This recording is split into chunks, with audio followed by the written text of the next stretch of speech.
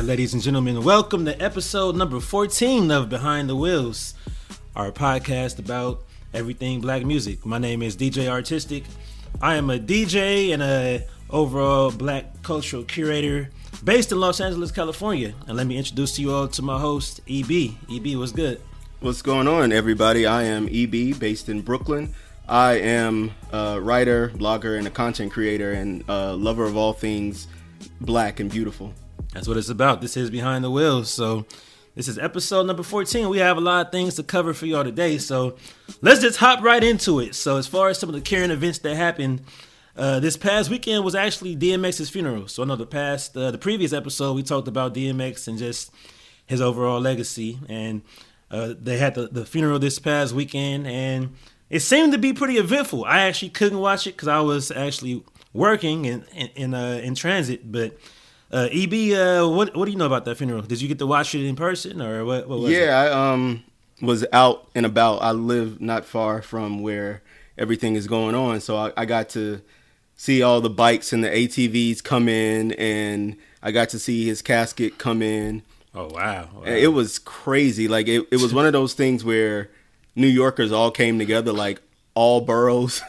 Like, everybody descended to right here to Brooklyn, and it was just love. Like, I would say for a good 5 or 6 blocks, just streets are blocked off, and there are people everywhere selling merch. They got T-shirts, people out there selling bottles of wine, people out there selling cups of liquor. Yeah, it was crazy. Like, oh, wow. Brooklyn will sell anything, so they were definitely trying to get it off. But it was beautiful to see everybody come together because of this man. Like, everybody loves DMX, and I really love the bikes, man. Like, the bikes and the ATVs. I want to see it in person. No, it was crazy. I've never seen so many bikes at one time. And I'm from South Carolina, where we have Black Bike Week in Myrtle Beach. I've still never seen so many bikes, and not just like black men on bikes. Everybody was on bikes. There were kids out there on bikes. They had black women on bikes, Puerto Ricans out there, Dominicans. I saw a couple Asian people. Like, it was one of those things where I was like, oh man, DMX fans are worldwide. So it was beautiful. Oh, definitely. DMX, he had that type of appeal. It's like, as gutter as he was, as grimy as he was. Yeah. It's where, I mean, even before you passed, I did a corporate event on Zoom, and it was probably like 90% others. And I put on up in here, and they get hyped to it. So DMX had that "We Are the World" appeal, even though you wouldn't think so on surface. So right, it's not too big of a shock. I saw a clip last night from the funeral. I don't know if it was. I mean, I guess it did happen at the main one, where some guy named Jungle got on stage. And did you see that part? I didn't see that part. I heard about it, but I didn't see that. Yeah. So from what it looked like, I guess he was saying he was a childhood friend of DMX for 20, 30 years or even longer, maybe 50 years. But I guess he wasn't even invited to speak, but he got on stage and he was talking, and then the pastor cut him off, was like, you disrespected my house. And the dude was trying to say he's the reason DMX made his new album, and the crowd was kind of booing him, but it looked real awkward. I didn't even know if that was at the real funeral itself, or was that like the family personal? Yeah, I couldn't because I didn't see the actual clip. I know they had at the Barclays was just like the public memorial, but even that was still not open to everybody in public. But they had a private, separate ceremony at an undisclosed church, and I'm guessing that probably was in Yonkers, but who knows? Probably. So that's what it looked like, because I guess the way the pastor said, my house, Yeah, that's what I'm thinking. That was probably like the private funeral. So, I mean, the fact that he was there, I mean, he knew somebody who told him where he was. He knew somebody, yeah.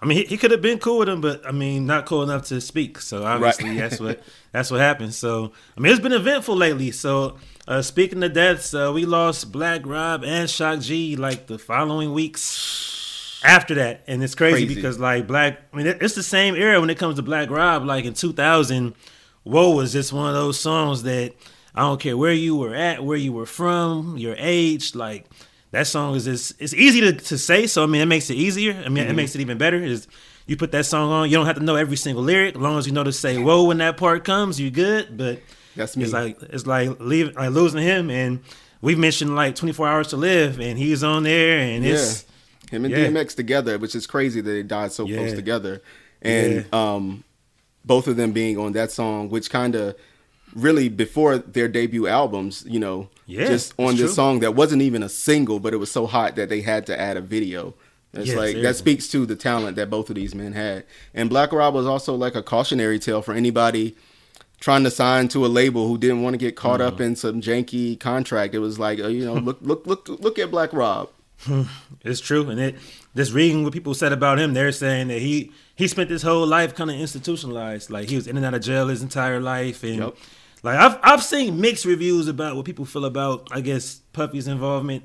Like some people said that, of course, the initial feedback was saying that he should have been able to pay for whatever he needed help with before he passed. But some folks said that it wasn't even about money. It was just about his health and about what he was dealing with. And he did cover the funeral, which could have been retroactive. Either way, it was. I mean, it was a tragic way that it happened. And then the following week, we lost Shock G. So with Shock, I mean, we're gonna get into Shock a little bit later, of course. But Shock is one of those that somewhat of an unsung hero, but everybody knows who he is. It's just that if you don't know anything but the surface, all you know is the Humpty Hump in the nose. So yeah, we definitely gonna get into that coming up real soon. So let's go ahead and get into it. Our first segment is called Rewind. In the Rewind segment, we talk about basically everything from unsung artists to those legendary artists that we feel deserve to get even more flowers than they already have. So, EB, for this episode, who would you pick for your Rewind? So this episode, I'm going with Tracie Spencer. And for anybody who that name does not sound familiar, everybody knows the song Tender Kisses and remembers her being on Family Matters and singing that song. But she's had an amazing career, and people don't realize how young she was. When she started, she was 11 years old. She won Star Search, was hosted by Ed McMahon. She won the Junior Vocalist $10,000 prize, and that was the same prize that Shanice had won 2 years before her, and then 2 years after her, I think Countess Vaughn won that same thing. So Star Search was like big before like American Idol. It was where a lot of people made names for themselves, but she was 11 years old when she went on there, and she was so good that she was signed to Capitol Records. And at the time, she was the youngest person to sign to any major label ever. At 11 years old, she signed this deal with Capitol Records, and that was in 1987. So in 88, she released her debut album, Tracie Spencer, and she had the singles Hide and Seek, Symptoms of Love, and Imagine, which was a Paul McCartney remake, I believe. But her first album did pretty well. She was a 12-year-old singing these songs that you probably should not have been singing. I mean, Hide and Seek is not about playing hide. It's about a different type of hide and seek. It was played on Quiet Storm station. So I mean, there were people listening to it, like listening to a 12-year-old girl sing about sex, which is crazy to me. That's the 80s and 90s for you. Crazy to me. But she did that. The album was a success. So then she released her second album called Make the Difference in 1990. So now she's 14 years old. It had Save Your Love on it. It had This House, This Time Make It Funky, Love Me, and then Tender Kisses, which was, the big mega hit. Surprisingly, though, Love Me was like her hottest number one. It was her most popular song, which makes sense. Yeah. She took a break after that, and she was modeling for like Calvin Klein, Tommy Hilfiger. She came back in 2000 with an album called Tracie. People might remember the song called It's All About You, Not About Me. It was it was one of those things. Yeah. A friend and I went and listened to that album a couple months ago. We just sat and listened because we were trying to figure out what happened to Tracie Spencer. The problem with the album was, in our opinion, that everything sounded like a song that someone else would have done or could have done better. Like, there's songs on there that sound like, 2000 TLC would have killed this and it would have been a hit for them. Probably Maya. Yeah, Maya would have killed it. There was one song where she used the sample by Brick, the song Fun, that Akinyele used for Put It in Your Mouth, and then India Arie would use it a couple years later. And it was big for India, but it didn't go anywhere for Tracie Spencer, which is crazy because she's got the talent. I think what really happened to her was since she started so young, there was nowhere to go. Like, you start at 11 singing these songs, and in a different era, because when you're starting in 87, by now it's 2000. That's 5 years. You've never done anything hip hop at all. And by that time, everything was saturated with hip hop. It was R&B and hip hop had kind of merged, to the point to where you could not release anything without having a hot rapper, at least on a remix. She never did that, but in her years, she had a pretty successful career. She won the ASCAP Songwriter of the Year award for Tender Kisses in 1992, making her again the youngest female artist to win this award. Wow. She did background vocals for a while. Song she did was Eve's Satisfaction. That's Tracie Spencer singing. She's singing background on Twisted Slow Jams. Yeah. Really? Yeah, she's on 50 Cent's Get Rich or Die Trying album. She's on Kanye's College Dropout album. Wow. Like, she was working, and then she decided to hang it up and call it quits and left on her own terms, which is great because the album Tracie, although I think it's good, it wasn't as popular as her sophomore album. So she decided to bow out while, she was still on top. And it worked out for her. But I had to highlight Tracie because, Tender Kisses is just one of those songs that when it comes on, I just always go back to that Family Matters episode. But a lot of people love Tracie, like even like This House and Love Me, like those are big hits. So shout out to Tracie Spencer. Salute to Tracie. Like, she's one of those artists that you kind of had to be there in that era to really know who she was. And you had to be there for when Tender Kisses dropped. And like you said, it's funny how certain songs identify with sitcoms, especially in the 90s. Yep. It's so many songs, like speaking of Family Matters, even like For the Cool in You. Whenever you hear it, it takes you right back to Family Matters. So it's like the same way with Tender Kisses. And one thing, like you said about the eras, we always talk about that. Those artists who came out in the mid 80s up to like the early 90s, the eras changed so quickly. And for her, she dropped the album in 88, 90, and then 99. Right. That's basically a 10-year difference in the 90s. Each to me, 3-year segment is like 10 years in the 90s because 1990 didn't sound like 93. 93 was different from 96. So that's a lot of different eras to be jumping in. It's almost like the fact that you mentioned that she was so young, I didn't realize it because that means she was like 24 when she dropped that album in 2000 or 99. Yeah, like that's young. She's just a few years older than like Brandy, Monica, Aaliyah, just like 2 or 3 years older.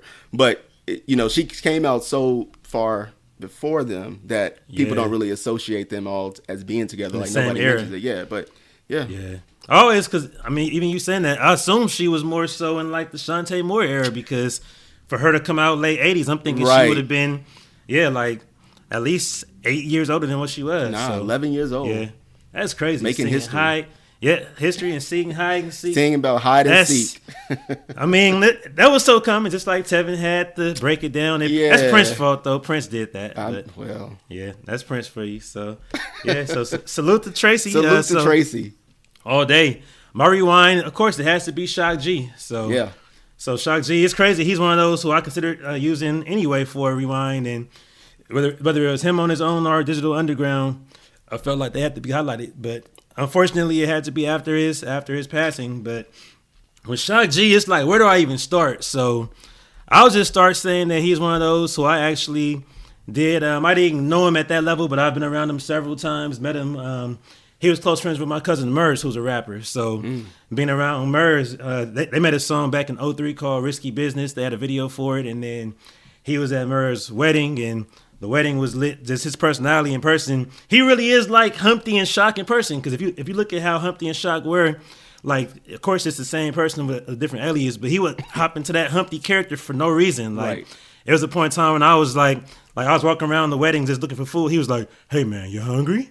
And he used that Shock. That Humpty. He used that Humpty voice, and I'm just like, oh, this fool's a clown. But yeah, so going back just to his history, so I didn't realize it until like years ago that we associate him with being from the Bay, but he was really born in New York, just like a lot of West Coast artists, and was born and raised really in Tampa more so. So even with him passing in Tampa, that was really where he spent most of his childhood. But he was always in the music. He was a DJ at a point, and of course, producer, rapper, everything. And with Digital Underground, they broke through like 89, 90. The very first single was that Do What You Like, of course. And then the big breakthrough was Humpty Dance. And Humpty Dance is, I'll say, still top 10 90s party record. Maybe top 5, but it's definitely top 10. It's up there where... It's way up there. Every generation knows it. Like, even if you remember the movie Dope from 6 years ago, at the very end of Dope, like, the whole credit scene was just him dancing to Humpty Dance. So that song had major impact, and it's hilarious how I guess I just always knew that was Shock playing Humpty, but a lot of folks didn't realize it even until after he died. I'm like, how did y'all not know this? But somebody told me that even at concerts, he was such a troll that he would be rapping a song, and then as he's rapping as Shock G, Humpty would pop up on stage rapping, and everybody was really confused. Like, wait, I thought it was him, but it's not. He would have his brother act like Humpty sometimes. Oh, wow. During live performances, just to have fun with it, just to make people really say, oh, it really is somebody different. So wow.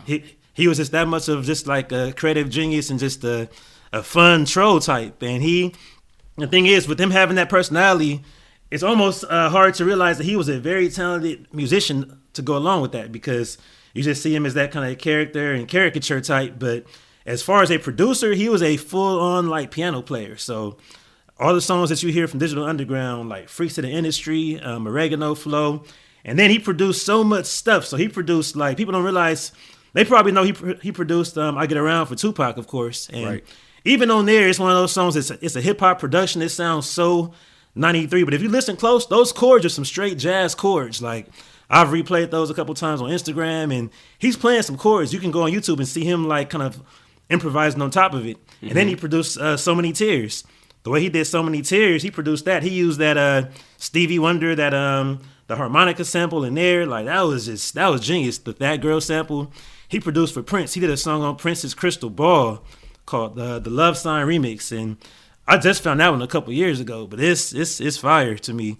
He did stuff for KRS, for Loonies, and then just his guest performances. He's on, to me, the biggest 90s Bay Area song is definitely I Got Five on it. Still, I would say after Blow the Whistle, that's probably the second biggest Bay song ever. And he's on there. He has that third verse on there, and he's on We're All in the Same Gang, the West Coast All-Stars track. So he has so many songs that he was a part of, and just he was just a huge factor for hip-hop, period, and not just the West. And I would say he was definitely unsung as a producer and as an artist overall. And Digital Underground, their shows, like them coming from the Bay Area as a whole, they emulated that whole Parliament type of style, that kind of Sly and the Family Stone. So they were kind of like a modern-day hip-hop funk type of band in a way. Mm-hmm. So it's one of those things. I think he definitely needs to get.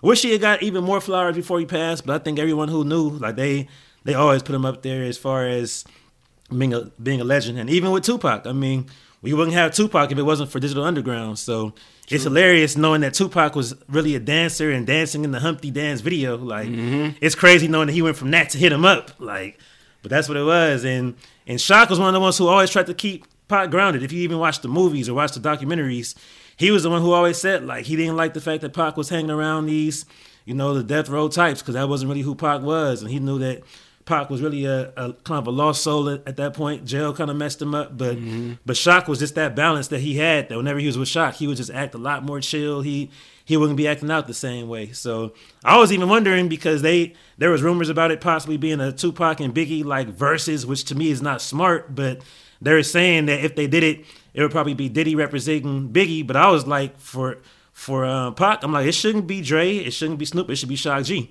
Because Shock G was the one who really knew him the most and was there from the beginning. So even knowing that, even though it probably wouldn't have happened, I felt that Shock was the one, when it came to Tupac interviews, he had the best insight on him. And he was just a crazy music head. It's an interview where, I forget what it's called, The Art of Rap or something like that. He's talking about how Biggie and Tupac rap differently. He was like, Biggie had that kind of jazz cadence. Like, you can tell he grew up listening to jazz artists, and he was like, Pac rap from his stomach, and he sounded just like how MLK and how the Panthers spoke, and he would emulate that.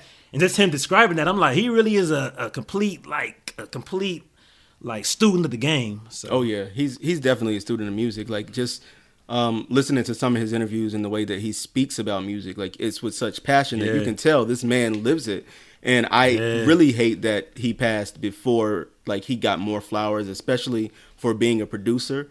Like, just for, like, I Get Around, when Nicole Ray used that and sang over it. That's true. I was just like, yo, okay, this, you could have produced a lot of R&B artists and, that's true. And made a career out of it. There could have been a whole lane for that. But I mean, he gave us his talents. And I mean, Humpty, he was in that Chevy Chase movie, that Nothing But Trouble. Like, wow, he was, yeah. The character was so big, they put him in this major film release. It was like, okay.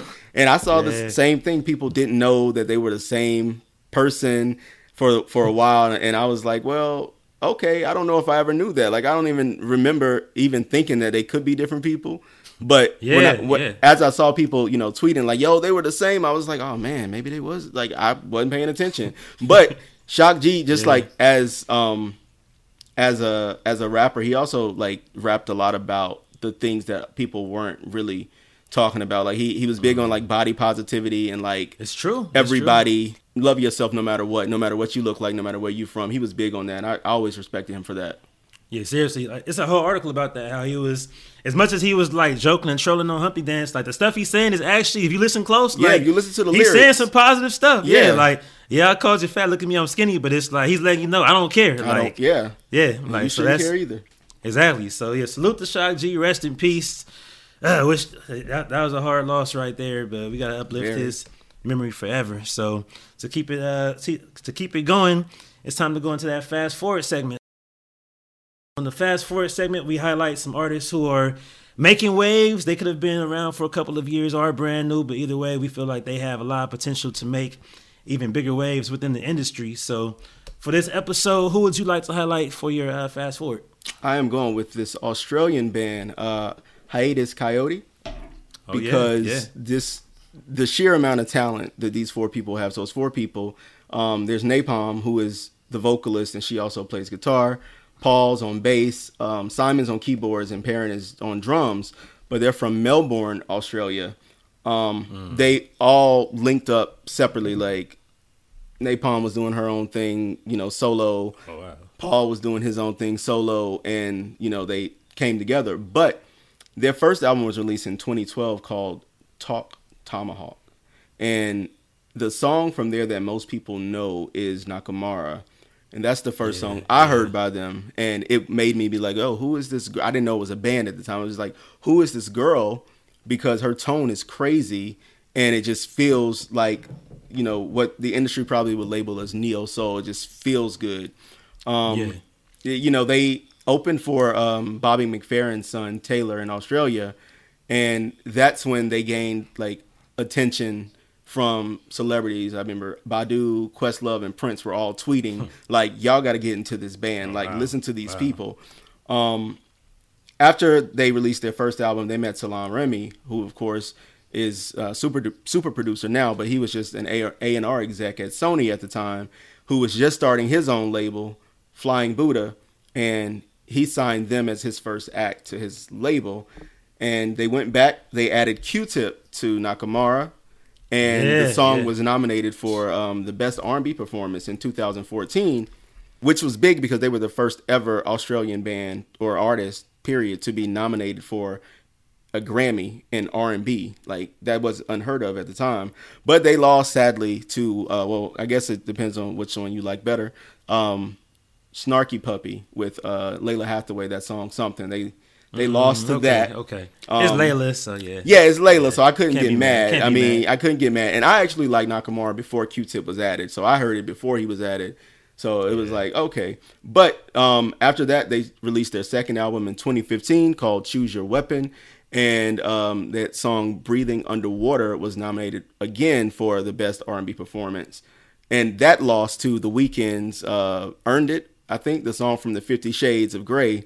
Okay. Which is like, that's a terrible song, but Yeah, you know how we feel about the how we do. But but it worked out for them because after that, they started getting sampled like crazy. Like Kendrick was sampling them, Anderson .Paak, Drake, Jay-Z, and Beyonce. They were like, people were like just going for it, like going through their catalog, like, oh, I like this, I'm gonna sample it. So they all have released music independently as well since their debut as a group. Some people released them under aliases. Napalm did it under her name. I think Paul did his under his name as well. But they're still working. Their new single actually just dropped today, and it's called Red Room. And it's from their forthcoming album out in June called Mood Valiant. They're an amazing band. Like I said, Napalm's tone is crazy. Just like as instrumentalists though, like you can tell they're all very talented, and I've watched a couple videos where they all speak about their influences, and they're just influenced by everything crazy. Like Afro beats and Curtis Mayfield and like it just it's just like all over the place, which is it gives them this crazy ear and they release great music. So I definitely want people to check out Hiatus Kaiyote and their new album, like I said, in June called Move Valiant. The first single is out right now. It's called Red Room. Go check it out. Definitely, yeah, because with them, they're the type of group that I can see why so many legends love them and also why so many hip-hop artists sample them because they have a very like forward-moving sound. It's where you hear those influences a lot, but at the same time, it's where it sounds like something you haven't heard before. They put it together in such a different gumbo, and it's like the way it comes out is always that futuristic type sound. It's not like, because like I said, it's neo soul. It's just what they would label as neo soul, but it doesn't sound like they're trying for that. Like they're dated. Like they actually like intentionally, experiment with different genres and play around, and it just works out for them. It's like a very organic sound, something that I think a lot of R&B is missing. Yeah, for sure. I definitely salute to them. My favorite song from them recently is probably the one with Faith. I think it's called Peace of Mind. Yeah, that song is just the groove. Like they work with like these black music legends. Like it's like they keep getting co-signed, and it fits perfectly. Like when you hear it, it's like you see why they rocking with them. I haven't heard Faith sound that good in a minute too. Faith ain't heard Faith sound that good in a minute, so I get it. No, it's real. It's real. Yeah, seriously. So yeah, I definitely rock with Hiatus Kaiyote. So my pick for this week is actually going to be Jameson. His name is spelled Jamsn. And he is, I guess if you want to say he is kind of a modern Bobby Caldwell, if you want to say something like that. Typical kind of blue-eyed soul. So I would say the closest person I would say he reminds me of is probably Mayer Hawthorne. They're both from Michigan area, like maybe not Detroit City, but close enough to Detroit. So Jameson's been around for a while. He came out really in the mid-2000s. He was making music, but he started to kind of get his strides going around like 2010, 11. I know that one of his songs was used for a soundtrack. And even about 10 years ago, I remember Usher saying that was his favorite new artist. And that's when like Usher was always in the media and getting interviews. So that was a huge cosign. And around that time, he actually produced some stuff for Ab-Soul. They have a collaboration album. And I think the first project I remember him dropping in was called Priscilla. So the Priscilla album, it was a little bit more experimental than it was like soulful. It was similar to like what Weeknd was doing at that time. So, right. And even though we just talked about Weeknd, it was before he went full on like overly, extra. Before he got to Saturday, it was like when he was still on Friday. Yeah, it was still Friday afternoon, so it was still that. It was decent enough, so it kind of had that sound to it. But to me, I really got like, even though I always knew who he was, I didn't really truly get into him. Probably until his Velvet project. So he had a project called Whatever Makes You Happy. That might have been about 4 years ago. And it was one of those albums that was kind of, if you want to say it was similar to how Bruno was making kind of like the 70s style, but it wasn't really there yet. Like, you see where it's going, but it's nothing really grabbed me a whole lot until the last song on that album that was called Patiently. I got to that song and said, okay, this is a groove. I rock with this.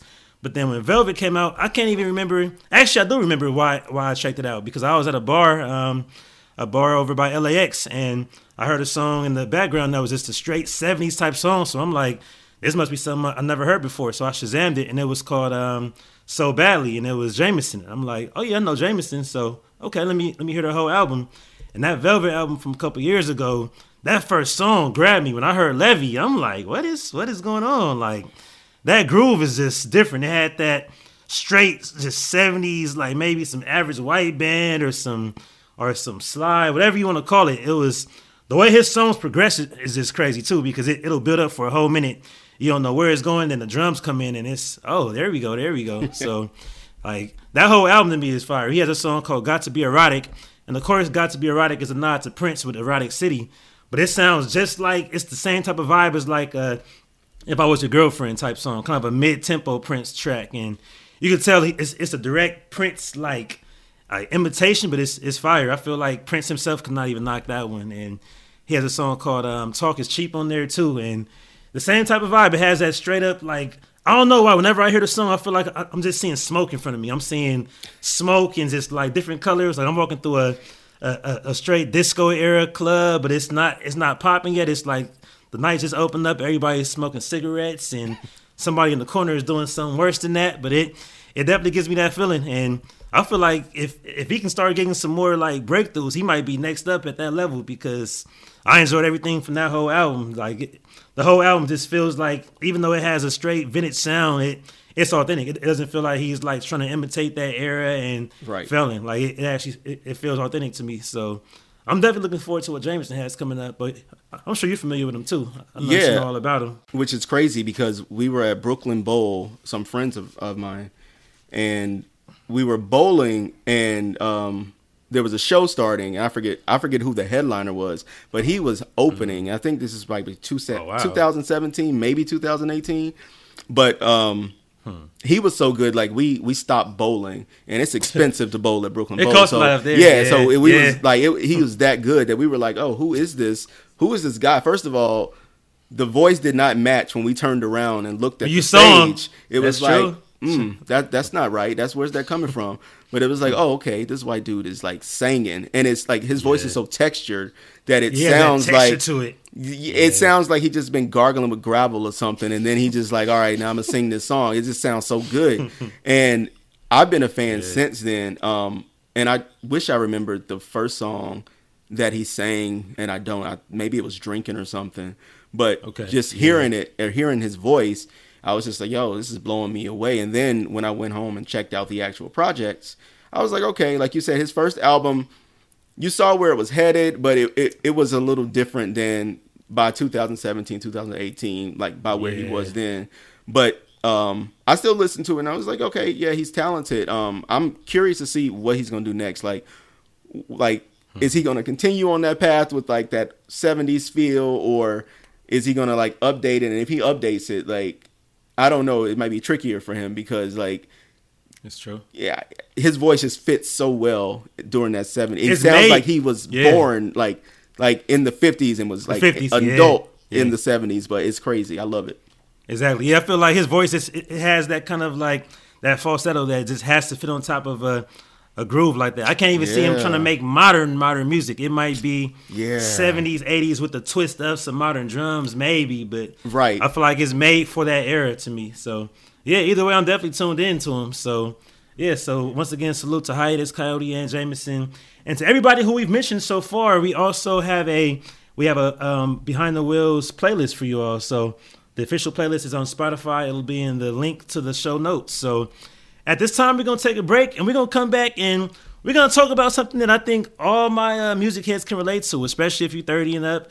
Even if you're 25 and up, you might relate to it. But I feel like it's one of those topics that we talk about all the time, and we've been hearing it since we were kids in a way. So we're going to get to that, and we're also going to have our beat match, taking some of our favorite albums from the 80s. So at this time, go ahead and grab a drink, whatever it is, some water, some champagne. We're going to toast up, and we'll be back in a minute.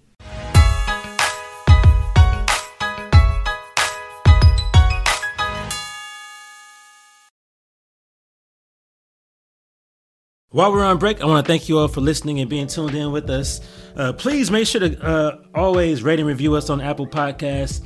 It always helps other people find our show, so it's always appreciated.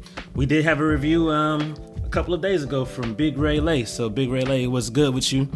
The review says, wow, 5 stars. Great music analysis, entertaining pod. Keep up the great work. So I appreciate you for being tuned in, and for everybody else who's listening, we appreciate y'all. So go ahead and give us that review.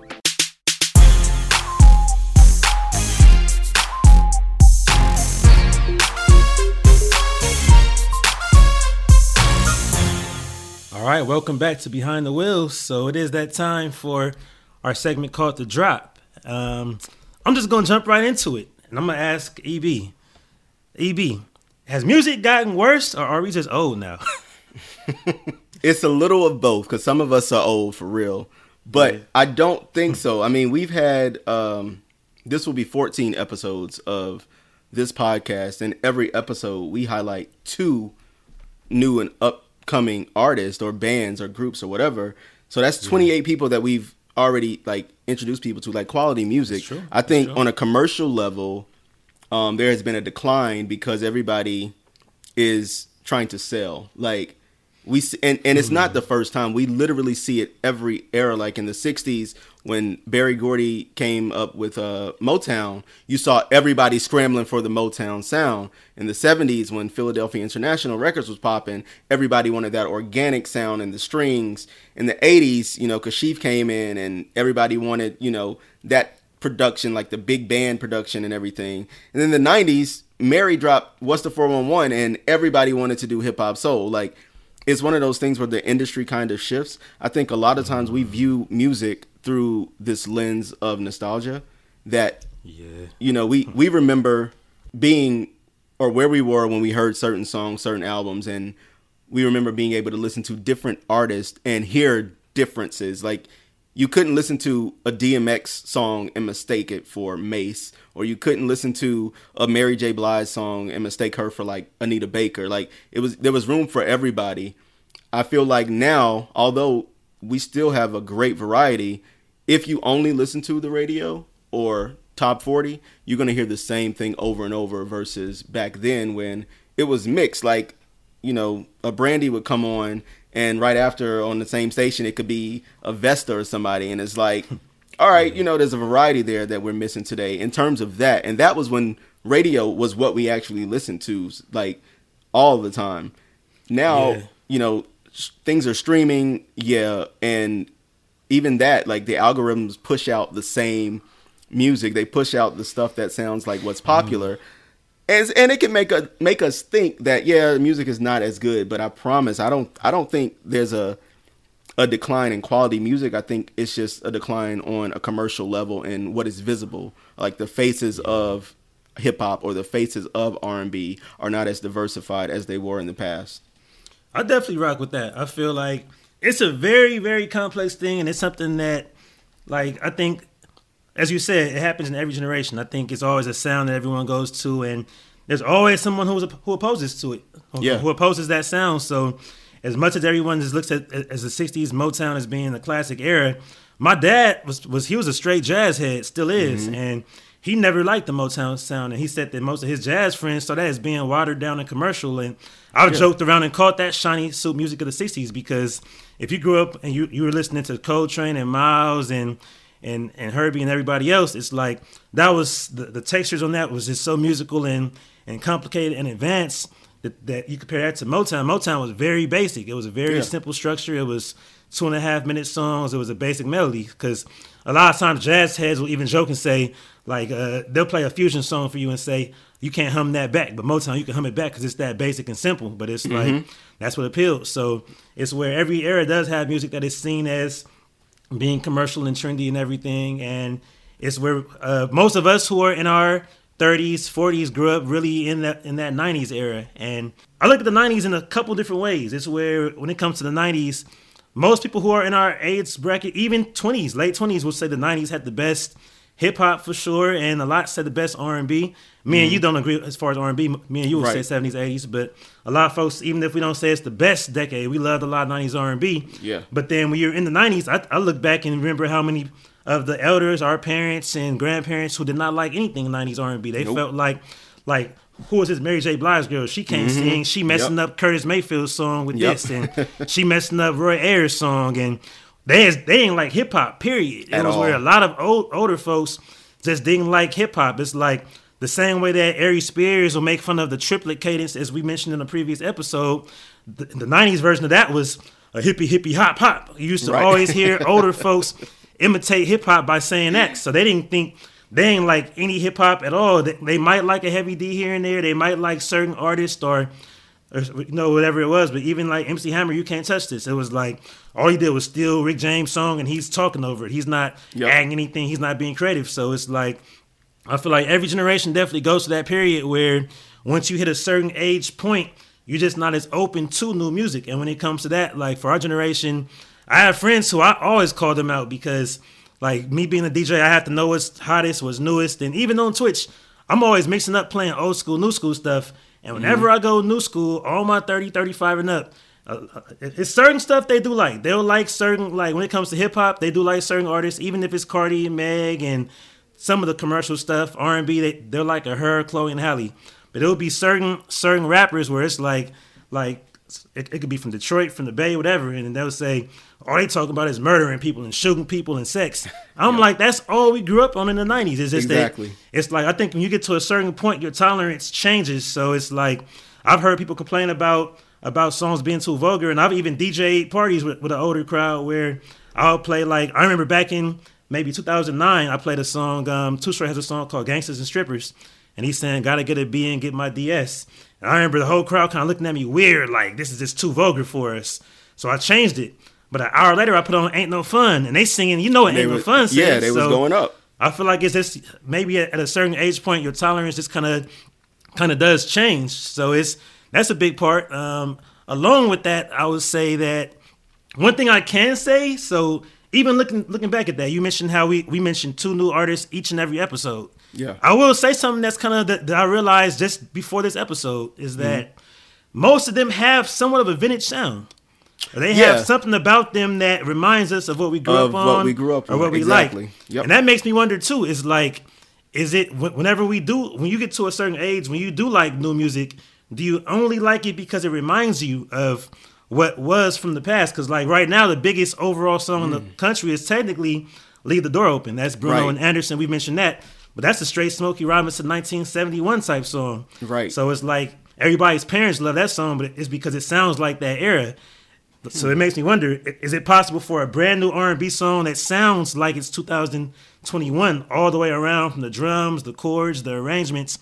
Is it possible for a new R&B song to have that type of impact today? And for hip-hop, it's similar. I feel like a lot of the hip-hop songs, it's a mixture, but whenever people who are in their 30s like hip-hop, like even with the newer artists who we do like I love a YB and Cordae, or even, I mean, J. Cole and Kendrick are basically our age, so it's different, but even with that, it's a generational gap with that. It's where the 30 and up love the J. Coles and the Kendricks and halfway Drake.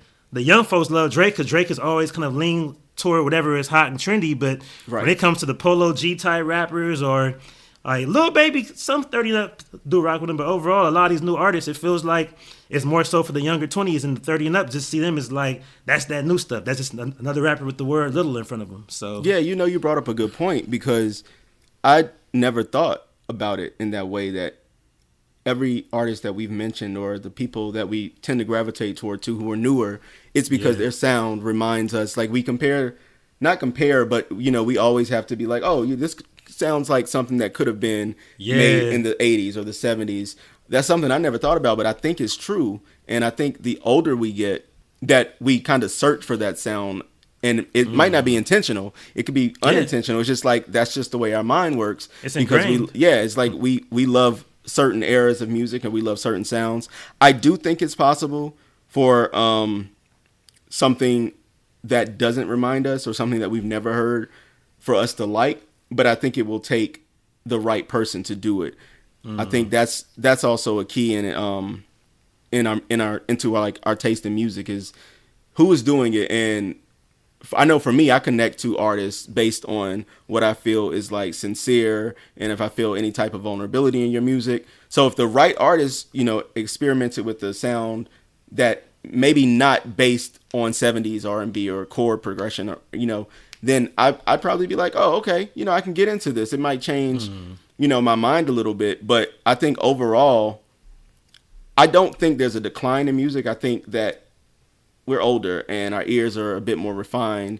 I'm sure the Gen Zers now in 10, 20, 30 years will also be having the conversation about, in my day, music was good. And the crazy thing about that is, because a lot of in their day is technically in our day, because things are sampled from our time, just like the music that we say, like the 90s, like in our day, technically that's from the 70s, because that's the samples that were taken over. So we're always like 2 decades behind, just sonically, which is another thing that people don't really think about. Like, our tastes are informed by when we were children, or when we grew up, or the prime of our lives, or whatever. But most of that, since in our lifetime, has been samples, and from before we were born. So it's kind of tricky there.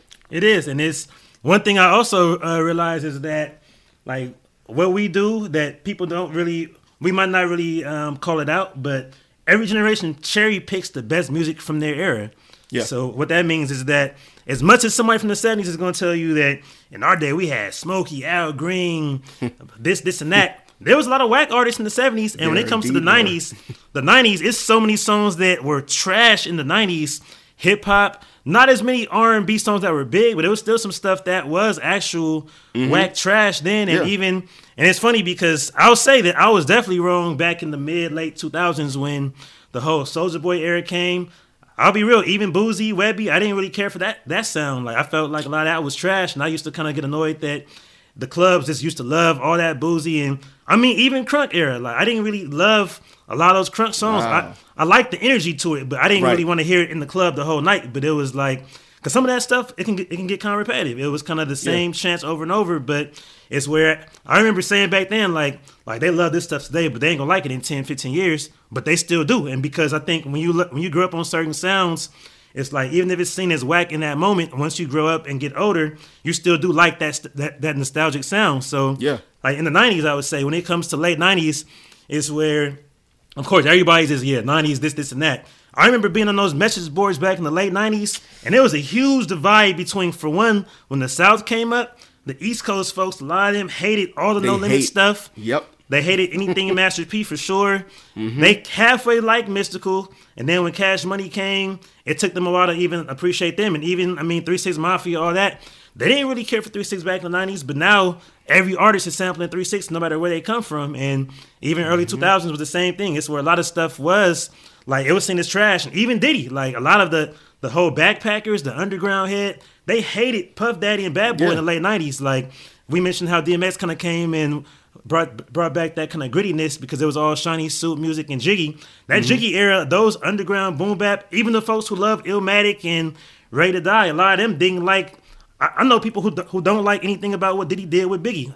I've seen folks argue that they didn't like the fact that Diddy made Biggie do a Juicy, and they're like, Pete Rock Juicy is better than the one that came out as a single because they didn't like anything commercial. So it's always funny how people do cherry pick these eras and say, all right, so the whole 90s was this much great music. So the same thing's going to happen, I think, because a lot of stuff, I would say the 2010s and now it's 2020 something, it's been enough good music to where in 10, 20 years, you can look back and say, yeah, back in my era, 2010s, we had J. Cole, Drake ran the whole era, we had Chloe and Halle, we had Ari Lennox came out, we had Ella Mai Boot Up, but there was a lot of stuff that they're not going to mention back from that era too.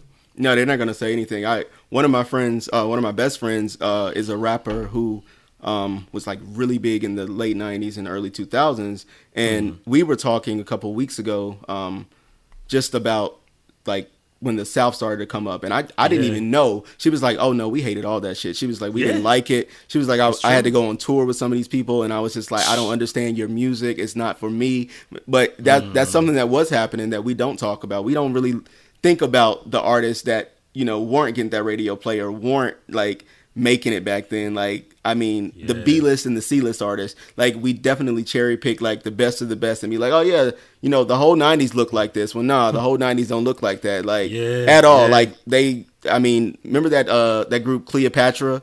It's like that wasn't really good, but if you ask me now, I'd be like, but that was music, that was good. Like the girls had the braids. I was like, they look like little girls, like they're all dark skinned and everything. I was like, that's how I like. They're repping us. But now it's like, I'm looking back, I'm like, no, that was terrible, and I can't believe like people was singing it and the video was playing on BET. It was trash, but it was our trash. That's the difference. It was good trash. It was ours. So in 10, 20, 30 years. The kids now will be like, it was trash, but it was our trash. Like, I'm sure they're going to name some people who aren't as popular or who aren't as big, but they're going to remember their trash and hold it up and be like, no, but we had the good trash. Y'all got that incinerator stuff. Our trash was different because people say that too. Like, even whenever we do call out stuff in the past, they're like, well, it was fun or it was this and that. They have an excuse for it because, we was just having fun. Okay, well, some of them are having fun now. But their fun is just different than our fun was. And our fun is different than the generation before us. And I think that's where it is. It's like whatever generation you grow up in, of course, you're going to gravitate towards that because that's what you've heard. I think there are people like you and I who don't necessarily gravitate towards the generation we grew up in on like in every genre. Like yeah, we go back and be like, well, you know, I liked R&B from this period better. Hip hop, I think we pretty much agreed that 90s was like it, but hip hop was still such a young genre that it was like, you know, they was only like 20 years in by the 90s. So it's kind of hard to be like, you know, when they were brand new, the 70s or the 80s was like the best era of hip hop, because it was like, no, that's like somebody saying, yeah, the best era of R&B was the 1940s. And you're like, okay, name me 5 songs that came out in the 40s or 50s. And they're like, Billy well, Eckstein or something. Right. It's like, well, I don't know. It's like, yeah, that's what that's the point. Like the genre was still new. I mean, I'm ready for some new subgenres to pop up. I will say that. I agree. And I think, because I think right now everybody's still dependent like heavily on the past for their sound. So I want to see if they can be a bit more progressive than we were, because even in the 90s, we really depended on the 70s for the sound of hip hop and R&B as well. I want to see if they can change that and do that and take that in another direction. Overall, I don't think the music is worse. I think sometimes I have to search a bit more for it than I would have back then. But that's because I'm not in the streets. I'm not, you know, that age, like where it's just coming to me. So absorbing everything. Yeah. I mean, it's a lot of different factors. And I mean, also it's about rap and R&B, which are still separate. We always kind of conflate them, but it's still separate. And I mean, I would say that hip hop is still been a lot of quality hip hop. And as you said, it just hasn't been commercial. When it comes to R&B, I feel like we've discussed it before, but I think that R&B as a whole, I don't like saying it's declined, but it has. I mean, because it's certain elements I can point out there are basically like, without being biased, like there's no more groups. There's really no groups. And I mean, groups in R&B were around from the Temptations and Four Tops all the way up to Jagged Edge. And then after that, that was basically it. Day 26 might be the last R&B group. And it's kind of hard even seeing it that way. And I mean, songwriting has changed too. Like they don't even put bridges in songs no more. Yeah, it's no bridges. It's no build-ups. It's no build-ups. It's like the song doesn't go anywhere, and it's like it's just like this mellow vibe throughout the whole thing. And it's like, but don't you ever want more? Like that's cool, but even Sade put a bridge in her song and built up, and she's the queen of a mellow vibe. Like there's something that you got to add to it. I think the songwriters got to change, the producers got to change a bit, but actually the vocalists, I think the vocalists are okay once they stop all trying to be the same person. Like there's been so many artists that I've seen or I've heard their songs and I'm like, oh no, that sounds like trash. It sounds like I can't even tell who it is. But then you see these old YouTube performances from them and you're like, oh, you can really sing. You can actually sing. But like you have to change for the industry. And I'm like, I wonder how much of that happened when we, like in the 70s and the 80s and the 90s, like how much of that was happening where people were like, I'm going to change up my sound so I can fit in with everybody else.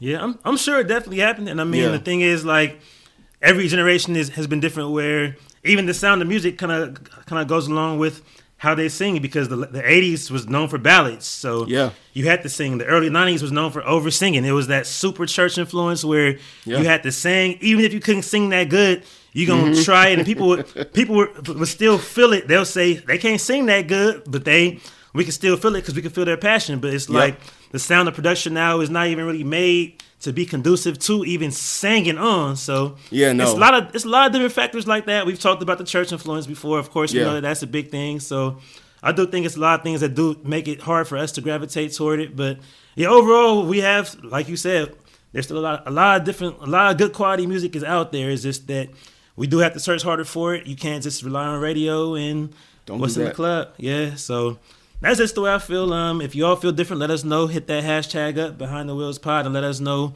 what you feel about it. And I think it's about that time. Speaking of, throwback music and stuff that we grew up on. So me and EB were talking about, some of our favorite albums from the mid-late 80s. And I think for this beat match, I think we found another one that luckily we don't agree on. So that means we can actually, because like we always say, it's tough, but this one here, I almost felt like, you sure? So, okay. Yeah, that's how I see it. So we're going to do it like this. This beat match today is going to be us. Basically, what happens every episode, we have a beat match. We pick two different sides. It could be two artists, 2 decades, 2 albums, whatever it is. And we basically, me and EB take sides, and we have our producers, Melissa and Naledi. They actually judge us and tell us who comes up with the victory for that episode. So for today's beat match, give me some horns, some bells, explosions, whatever. We're going to do Keith Sweat, Make It Last Forever album versus Bobby Brown, Don't Be Cruel album. Yeah. And EB, let them know which one you riding with. Make It Last Forever. I had to go with that classic Keith Sweat. That's the one for me. All right. I mean, look, I love it. I love parts of it, but we gonna get into it. So as my guest, I'll go ahead and let you speak. Each of us have 3 minutes to speak. Speak our mind on the album. We have 2 rebuttals, and then we'll let Melissa and the lady go ahead and give us their, what the judge and jury thinks about it. So EB, as my co-host, go ahead and let them know, why would you pick Make It Last Forever over Don't Be Cruel? I think the influence of Make It Last Forever is one of the reasons, not the only reason, but one of the reasons why I think it's overall a better album. It was, of course, Keith Sweat's debut album, and it was perfect in my eyes. I love every song on there, and I just can't say the same for Don't Be Cruel. As soon as the album starts, just that synth intro to Something Just Ain't Right, it was like, oh, that's how you start an album off? Cool. All right. Of course, it's produced by Keith Sweat and Teddy Riley. What people don't know is Teddy Riley was not an R&B producer at the time. Like, this was new for him. And for him to do it, actually, he turned Keith down like twice. He was just like, I'm not an R&B producer, but Keith really wanted to work with him because they knew each other from the neighborhood. They're both from Harlem. When the album starts, like I said, that synth intro to Something Just Ain't Right, and it sounds young and fun and fresh. It literally sounds like something that, a teenager in 1987 would be listening to and would love. My favorite song on there, of course, is the legendary title track, Make It Last Forever, because you get this duet that by, my standards is still considered one of the greatest R&B duets of all time, not just from the 80s. Like that's an R&B standard. Keith and Teddy, like I said, they produced this album, wrote it alone. Teddy will tell the story that Keith was coming up with these songs like as he's singing them, like Make It Last Forever, like just singing it. Now, the only thing about the album that is kind of, Keith's nasally tone, Teddy actually convinced him to do that because Keith wasn't going to do it. I think in total for the album, they recorded 17 songs, and of the 17, only 8 made it. And one of the songs they threw away was Johnny Kemp's Just Got Paid. And if that was a throwaway, which became a classic, then you can only imagine the other songs on there that would be like bangers today.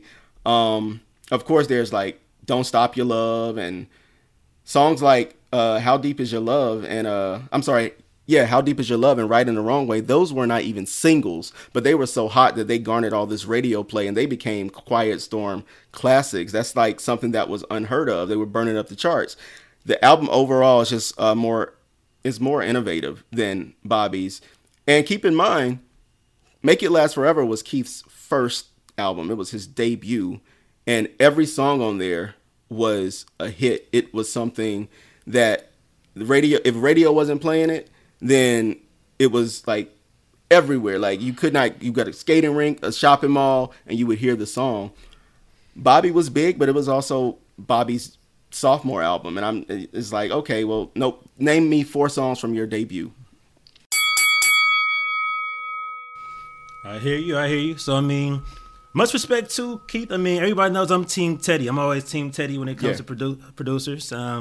Here's my thing about it. So, as far as just talking about Don't Be Cruel, it was Bobby's second album, but Bobby was super, super young at the time. So, it was still, it probably felt like, I can't say it felt like a debut, but it was really at that time, that's where he really made that huge impact. And he became like one of the biggest artists in the whole world. He was almost like the young folks MJ at that time. And he was a new age type of artist who was one of the very first to be innovative and be like kind of having that bad boy hip hop type of image as an R&B singer. So it was where, of course, we all know about the Every Little Step, the rap he did on the video version. Like that rap is just so legendary, even if it's not the most complicated, technically advanced rap. It's so catchy that you still love it, and it's so endearing. So the thing about Don't Be Cruel album, so for one, Teddy is on there as well, and he gave him what was like one of the second biggest songs of 1989 with My Prerogative. You still hear that song mentioned all the time. It was so big, Britney Spears, a pop artist, 20-something years later, remade that. And when you talk about hits on the album, he had 5 singles, and each one became a top 10 chart. Like everybody, I don't care how old you are, knows those five. The Don't Be Cruel, of course, the title track, the My Prerogative, the Roni, you had the Every Little Step, and Rock With You. And the thing is, he came out, it was where it was kind of that friendly competition with New Edition, them coming out, I think, the same day.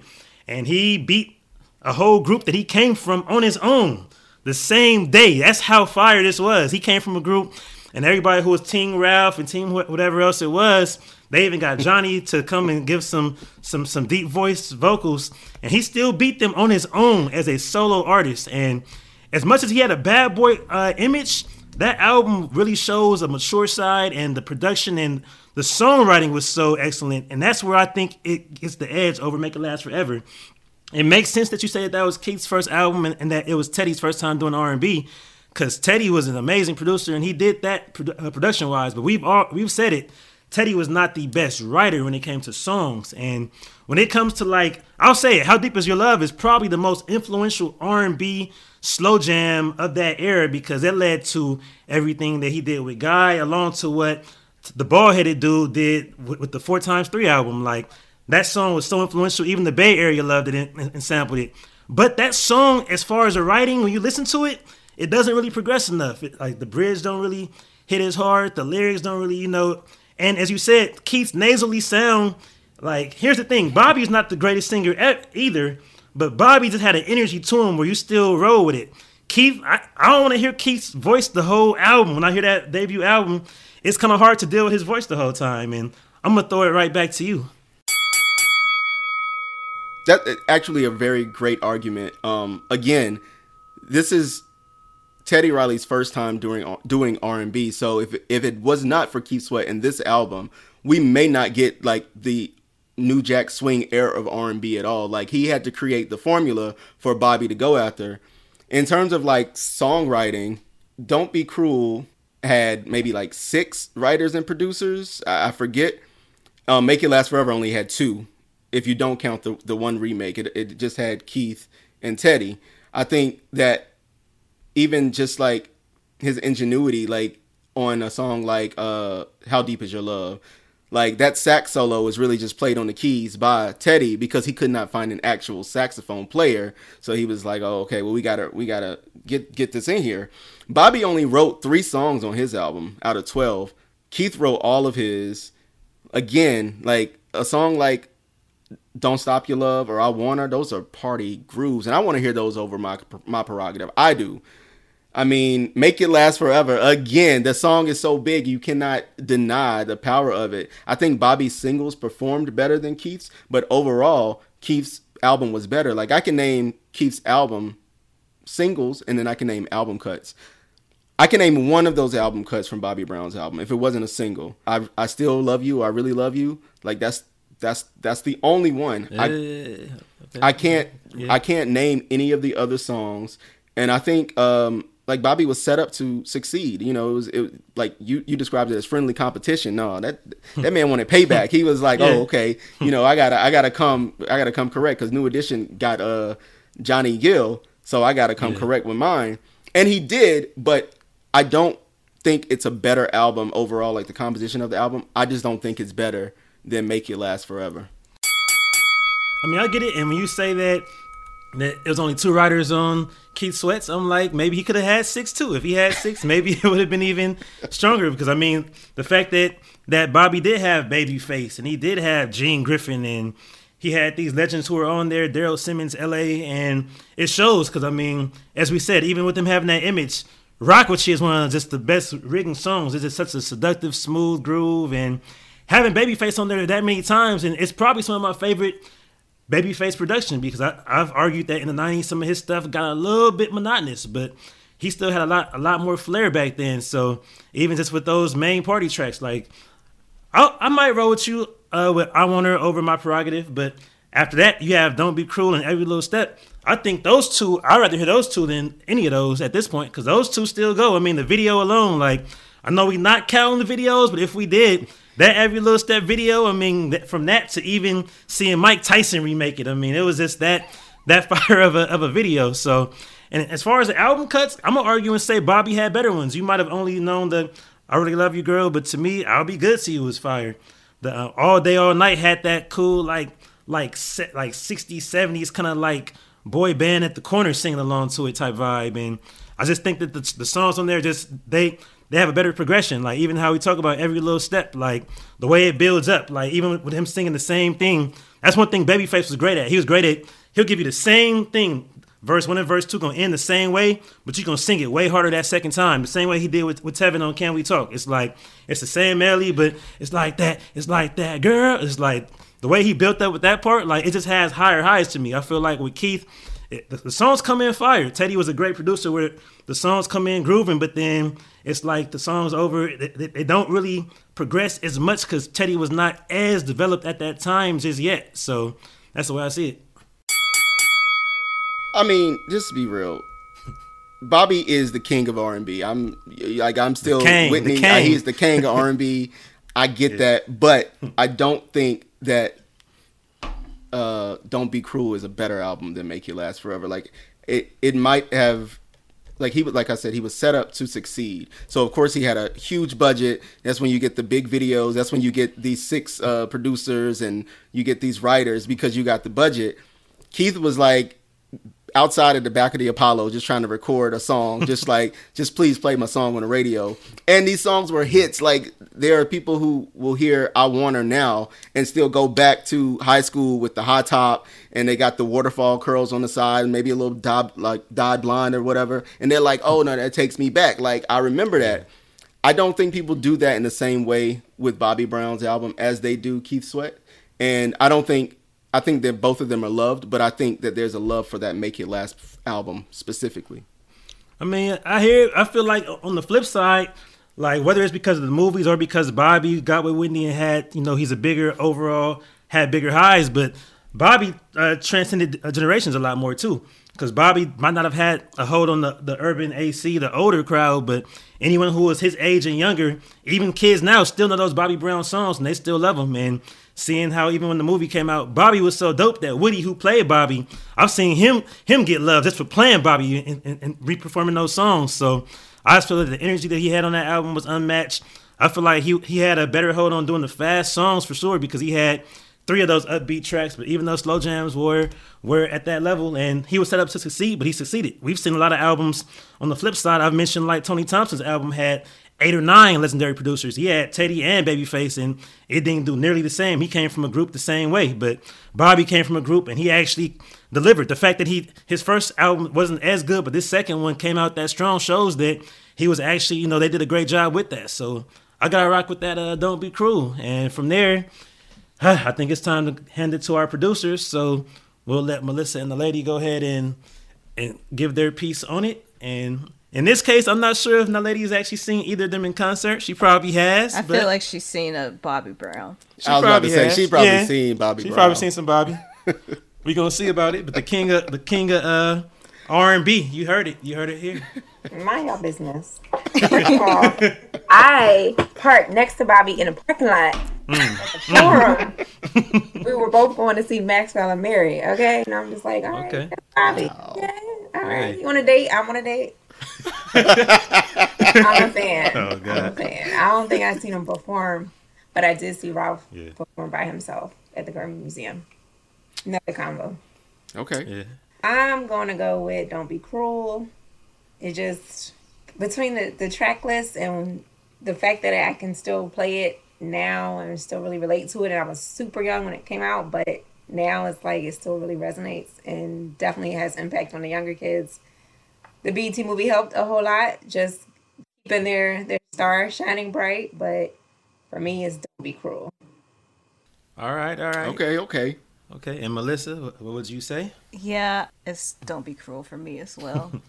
Man, I think that Keith Sweat's album just sounds so much of the time, and Bobby's album, I think it still sounds of the time, but some of the songs could be worked now and re-released, like sounding fresher. That makes sense. Yeah.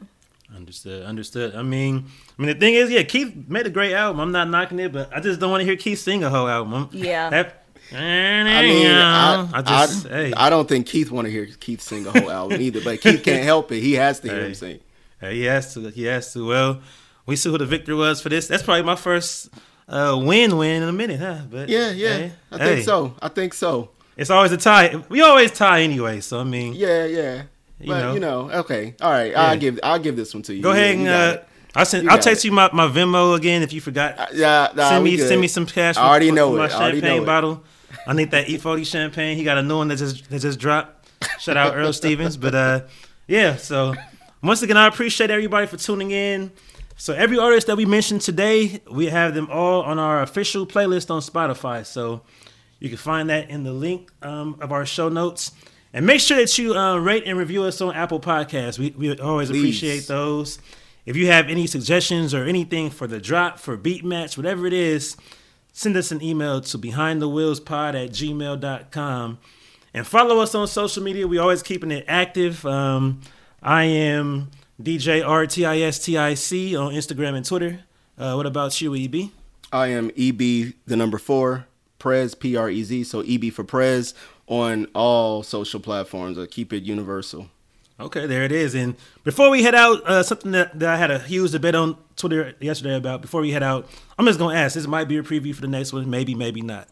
I'm going to just ask you, EB, who do you pick in the verses if it's only their group work and not the solo work?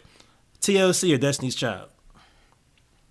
TLC, 100%. Oh, you're on the same side, so yeah, ain't got to worry about that. We always on the same, yeah. Yeah, tells you we are. So, all right. But no, we appreciate y'all for being tuned in. And we'll see y'all at the next episode. Yeah. Out of here.